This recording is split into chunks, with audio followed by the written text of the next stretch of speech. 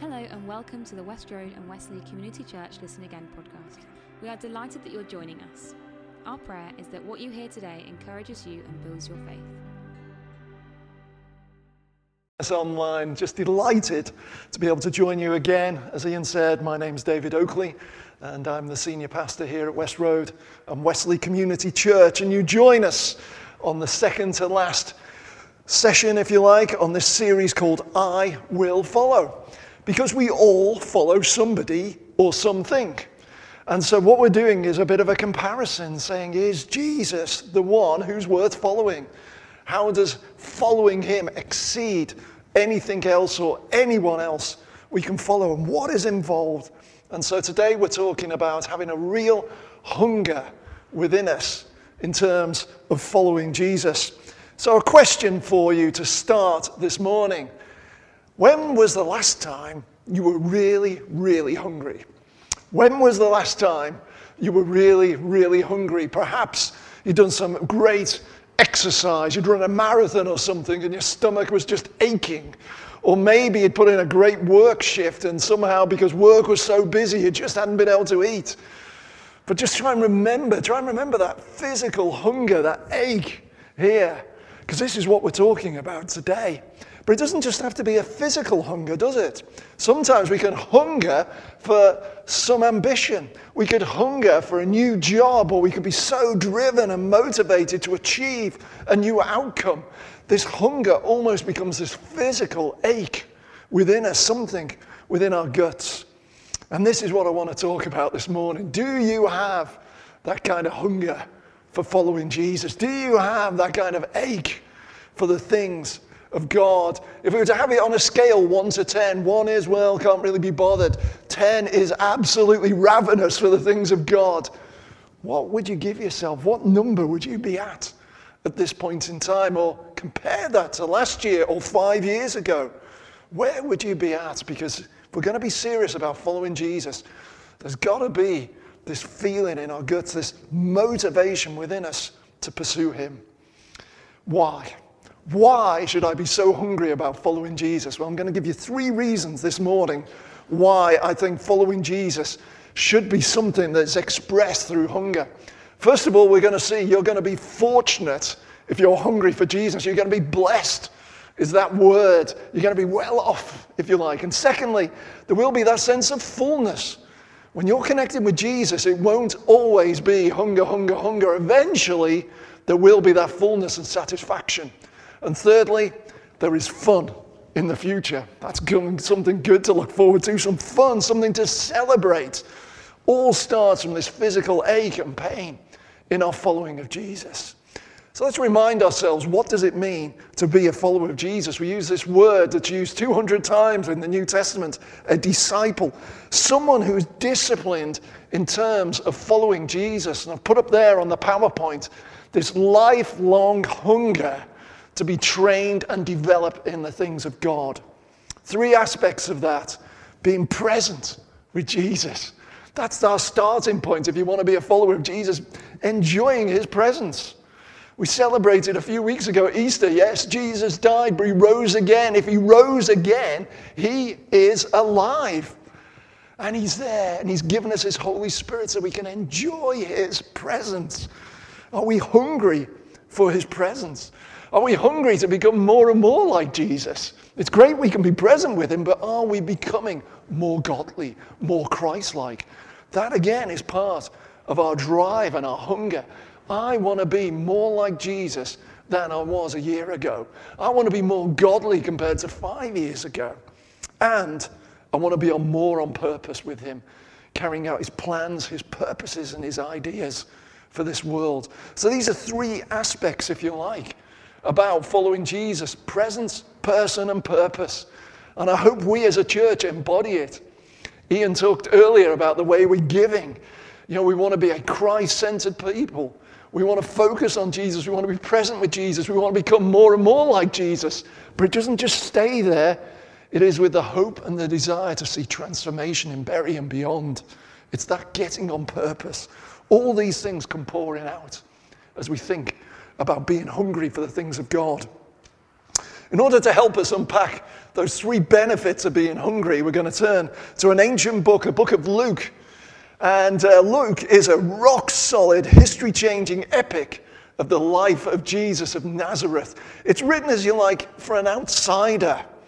Luke wasn't a good Jewish boy. Luke wasn't writing for a good Jewish audience. He was writing for a Roman governor, so he's very accurate in terms of his history and the scientific and historical approach, if you like. And so it's a great epic book to read. And we're going to jump in at chapter 6, where we see this sermon that Jesus gives. It's a sermon full of little pithy sayings, very black and white. And there's going to be no doubt what Jesus means. It's the application that becomes quite difficult. And some of you Bible scholars, I know there's a few in here and there's a few online, you might say, well, those words sounded really familiar that Ian read to us. And you'd be right. The Sermon on the Mount in Matthew 5-7. Very similar words, but actually subtly different. These words are more physical, whereas the words of Matthew seem to be more spiritual. In Matthew it says, blessed are the poor in spirit. Whereas Luke just says, blessed are the poor. Blessed are the poor who hungry and thirst for righteousness. Whereas Luke just says, just hunger. So in a way, I've found these words incredibly challenging. Because as somebody who lives in the West, somebody who lives in Bury St. Edmunds, nice Bury St. Edmunds, do you know what? I'm not poor. I'm not hungry. I don't weep that often because life here is pretty good. We're so well off. We're so blessed in so many ways. And so sometimes reading these kinds of words makes us feel a little bit uncomfortable because it really cuts to the chase of what is our priority. Jesus seems to be calling for this radical, distinctive way of living, that money, materialism, all those things, riches are not going to be our God anymore. But Jesus is going to be our God. Jesus is going to reign. Jesus is going to rule. And this is the application that will come out. So the teaching's really going to be clear this morning. We can't hide away from it. It's very black, very white. And it's just a question of us getting stuck into that application. So let's get in there, hey?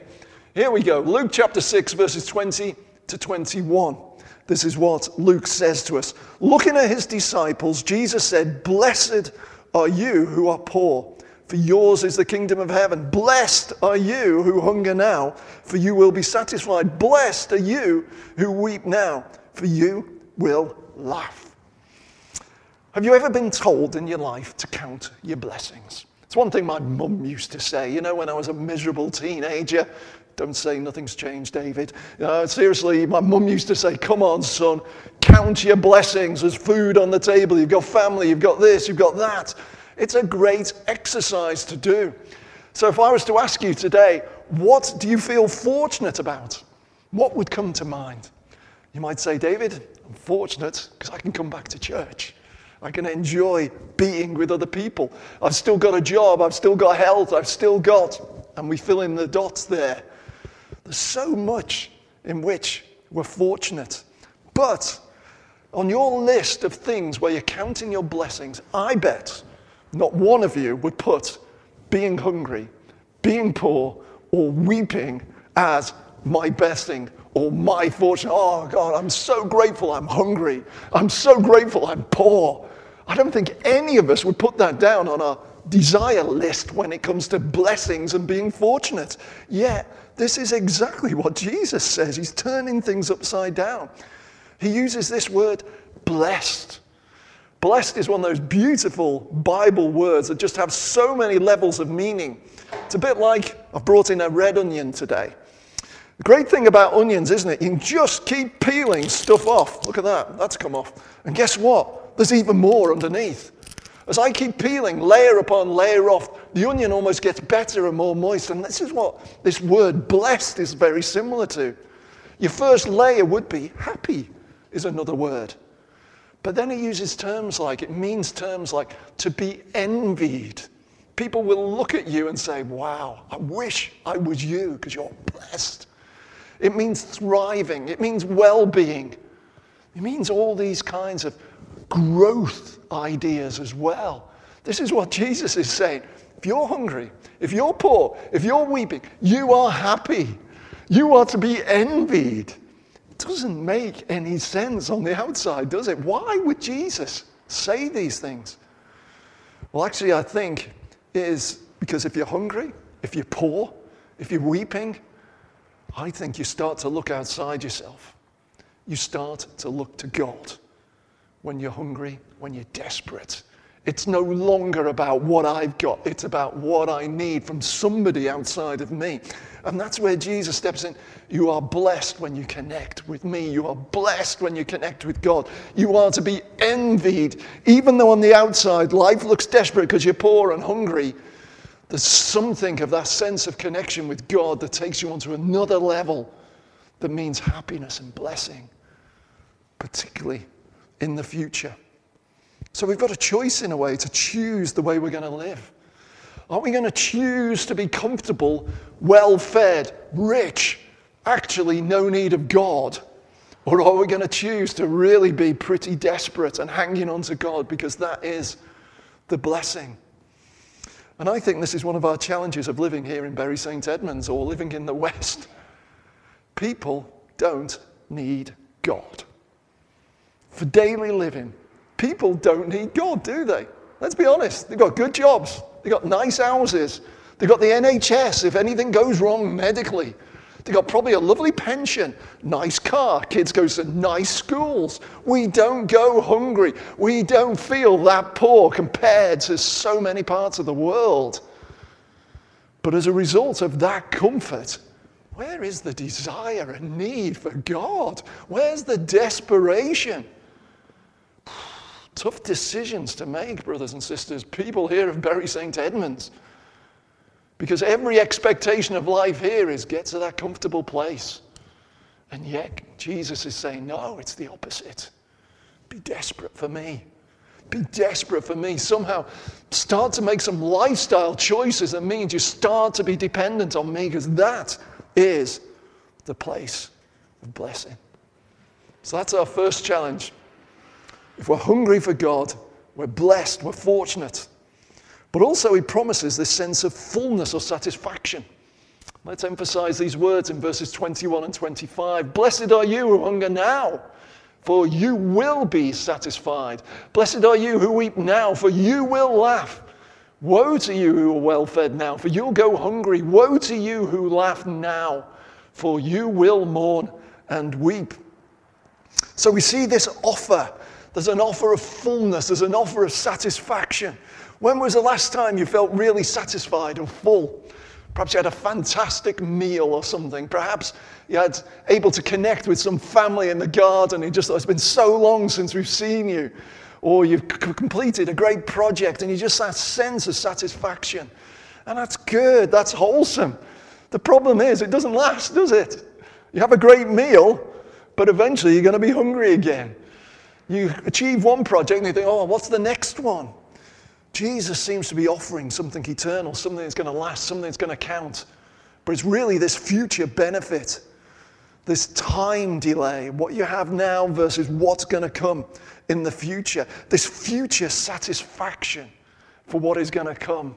Jesus says, live for the eternal. Live for what I'm going to bring in the future. Let that be your focus. Let that be the center. So if you like, blessing is the anticipation. Not necessarily the receiving, but the anticipation of what it is to come.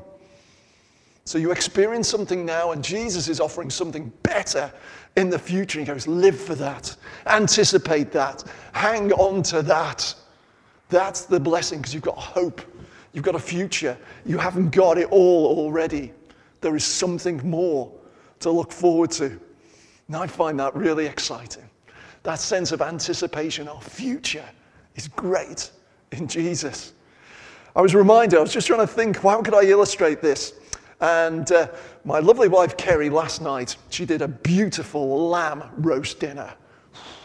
How good was that? We had the Yorkshire puddings, we had the full works last night. It was great. It wasn't even a Sunday roast, it was a Saturday night roast. It was great.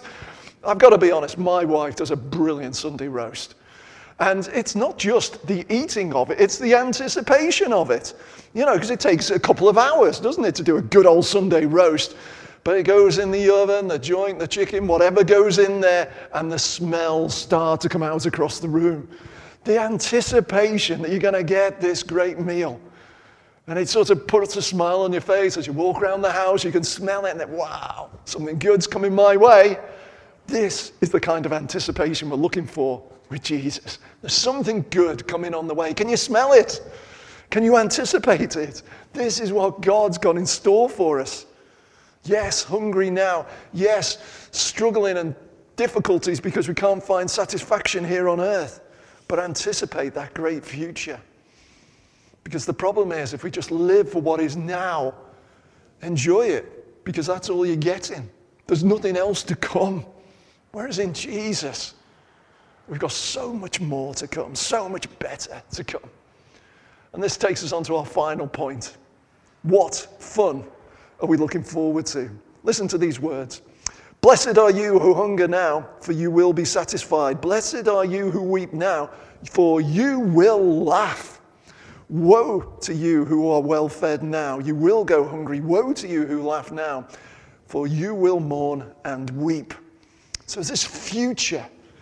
So a question for you. What fun are you looking forward to? Lockdown's easing, isn't it? So what are you anticipating? What do you want to do as things ease up? You might want to meet with family.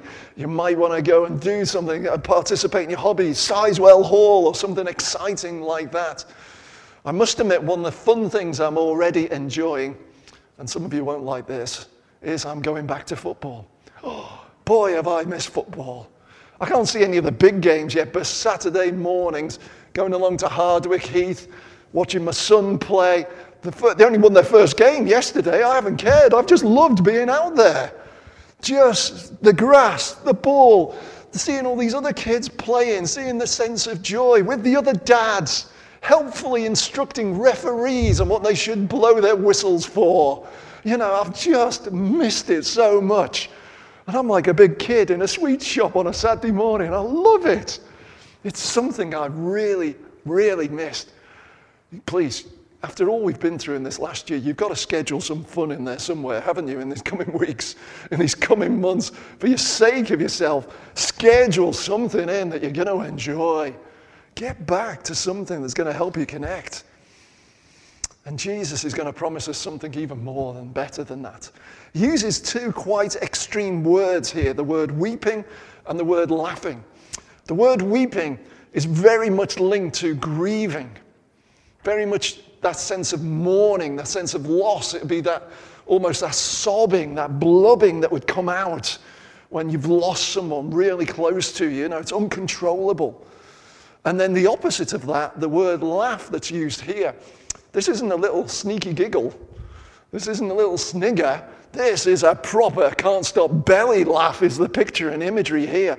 So you go from this absolute extreme of mourning, weeping and sobbing, but then Jesus says in the future, I'm going to give you something really to celebrate and party and have fun over. What a contrast. This is what's on offer. This is why you can be blessed if you connect with Jesus. So the challenge is, what are we weeping about now? If we're going to enjoy that laughter, that fun, that celebration in the future, what is breaking our heart right now? I suggest three things straight away should break our heart, should cause us to cry, should bring tears to our eyes. I would suggest just the sheer impact of COVID. That should be a bit of a heartbreaker. I don't know what impact it's had on you. It has had an impact on me. You know, I've lost some of my extended family, a couple of uncles have gone. But I've still got a job. I've still got food on the table. I've still got relationships intact. So I've taken a bit of a hit, but compared to many others, their pain is so much greater. And as I've phoned people and connected with people, spoke to them on the doorsteps, you just hear these stories of anguish coming out as a result of COVID. We shouldn't be immune to this. It should cause our hearts to break. It should bring tears to our eyes. I'd also suggest, secondly, the state of ourselves should cause us to weep at times. We talk about following Jesus. We talk about, oh yeah, I want the presence of Jesus. Yet the reality is I'd much rather switch a box set on off Netflix. I say, yeah, I want to be like Jesus. I want to be Christ-like. Yet so often I just resort to being like me. A bit selfish, and it's all about me. Talk about being on plan and on purpose with God, carrying out his plans and his ideas. And yet so often I'd rather sit in my armchair with my slippers on and take it easy.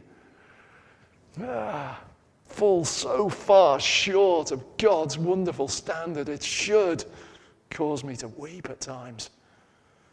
And then, of course, as we look at our town, we look at our world, Bury is a lovely place, but get behind those front doors and I guarantee there is pain and there is hurt and there is suffering. Does our heart break for our fellow man? Just chatting with Mrs. Chandaraj this morning about what's going on in India. I saw the statistics yesterday on the news. Wow, my heart just dropped. We've been talking about, things opening up. Over 300,000 every single day suffering with COVID. Wow. Our hearts should be breaking. Remember a former church up in Salford, Manchester, during the 90s and the noughties. We had these great movements, these prayer movements around Manchester. And regularly, every couple of weeks, each church would open up their church hall and host big meetings. And our church hall was a little bit bigger here than West Road. And, we'd have 400 or 500 people piling in to pray for our city and our town of Manchester. And they're really moving times. But I remember one lady in particular, she shared that she'd been crying out to God to see, feel, and hear what he does when he looks at Manchester. And as she prayed that prayer, she shared a picture, a prophecy, a vision, if you like, of one of the tower blocks in Manchester. And she heard what was going on in that tower block. And she said all she heard was screams of pain. She asked God to see, feel, and hear what he hears, see, and feels. And she got this vision of a tower block of Manchester and the hurt and the pain. Wow, when she shared that, that just drove us to our knees even more to pray, to make a difference in our city of Manchester. Because we didn't see that, we didn't hear that, we didn't feel what God feels. This is where the hunger's got to come from. This is where the weeping's got to come from. This is what we're trying to align with today. So, hopefully this morning hasn't been some academic theological exercise. There's got to be some action. What is God saying to you? What is God calling you to do as we think about hunger? As we think about the choice of the permanent, the eternal versus the temporary material, which way are we going to go? And then some practical things there I've suggested. Are you asking God to help you rediscover your hunger for him and his plans? Are you on your knees saying, God, I need to get hungry again about the things of God? Got to be honest, during COVID, I've been really hungry for God. Why? Because I haven't got a clue what's been going on. In terms of leading a church, I tell you, my Bible college master's degree hasn't helped me one single bit in leading a church during COVID. I've been involved with church over 50 years. I've been serving in church over 40 years. I've been leading churches for over 30 years. Small churches, big churches, churches in England, churches overseas. Churches are very quiet. Churches are swinging from lampshades and all sorts of things. You name it, I've seen it with church. I can do church for fun. Been there, done it, seen it, but when COVID hit, didn't have a clue what to do. Drove me to my knees, desperate. No matter what I did, no matter what I decided, it seemed to be wrong. When we opened up, I got people telling me, David, you're killing people. When we didn't open up, David, where's your faith? Drives you to your knees. I'm worried as we come out of COVID, I might lose that desperation for God. Oh yeah, we're back to normal church. I can do this for fun. I've been doing this for decades. We'll just crack on like before. Oh, what a loss that would be, hey? What a loss that would be. Where's the hunger? Where's the fire? Where's the desire saying, God, keep me desperate for you and your church and what you're planning to do. And God, help me to feel the pain that you feel. Help me to hear what you hear for my town. So I'll get up out of my comfy settee and go and make a difference for you. Have that compassion and that mercy to be part of the solution for this town as we come out of COVID. This is what the Church of Jesus Christ should be. We should be part of the recovery of this town. Why? Because we believe in a God of restoration. We believe in a God of transformation. Are we hungry for that? And perhaps we just need to physically begin to feel this again. I'm suggesting there, do some fasting. Start to miss out a few meals in the day and start to pray. When you feel that ache, when you feel that hunger, and normally you go to the kitchen, well, go to your knees in prayer instead. Can we rediscover that physical ache for God? And I believe as we do that, we'll start to experience the blessing, that fortunate, that fun, that sense of fullness as God's people. And of course, the person who embodied all this was Jesus, certainly when he went to the cross. And this is why we take these elements, what we call communion. We've got bread here, juice here, because they remind us of Jesus and his hunger for the things of God. He was willing to accept God's plan and go to that cross for you and for me. And as I look at that cross, I see that we're fortunate. I see that it's full. I see there's fun there. You might say, David, what on earth are you talking about? That was horrific. But look at some of the outcomes as a result of what Jesus did as he reminded his disciples to celebrate communion. Let's read Luke 22, 19 to 20 as we finish off. Jesus took bread. He gave thanks. He then broke it. He gave it to them and saying, "This is my body given for you. Do this in remembrance of me." In the same way, after supper, he took the cup saying, "This cup is the new covenant in my blood, which is poured out for you." Do you see how fortunate we are? We're included. Jesus gave the bread to his disciples. You're part of my family. You're part of the family of God. You're included. As a result of what I did on that cross, you're now in, if you like. Do you see the fullness that's there? Jesus paid the price in full. There's nothing else left for you and me to do except say, thank you, thank you. Jesus paid for it all. And then do you see the fun? This new covenant in my blood. Why fun? We're forgiven, we're restored, we're cleaned, we've got an amazing future. This was all achieved at the cross. This is what we belong to if we're in Jesus. So please, join me. Take some bread. Let's eat. Let's give thanks for that body given for us.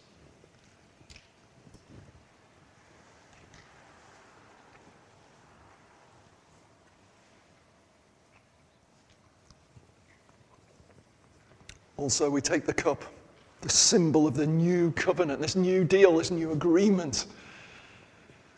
This beautiful wedding we're going to go to in the future with a great wedding banquet where we're the bride and Jesus is the groom. What an amazing future we've got. Take, drink, and give thanks.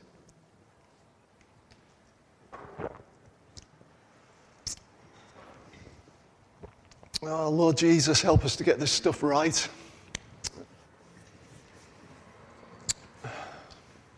Somehow, we've got to get this hunger thing right, Lord God.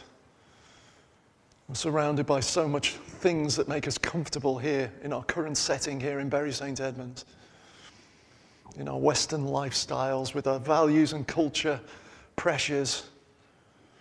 God, help us to conform to yours. Help us to hunger and long after you. Help us to weep over our own failure and the pain and hurt in our town and beyond. Help us to get on track with you, Lord God, to be part of the recovery and restoration you want to bring. As your kingdom comes, as your will is done here on earth, help us to truly follow you, Lord Jesus, I pray, in this coming week. Amen. If you enjoyed today's podcast, we'd love to hear from you, so check us out on social media at West Road Church BSE or go to our website www.westroadchurch.org.uk. Thanks for listening and have a great day.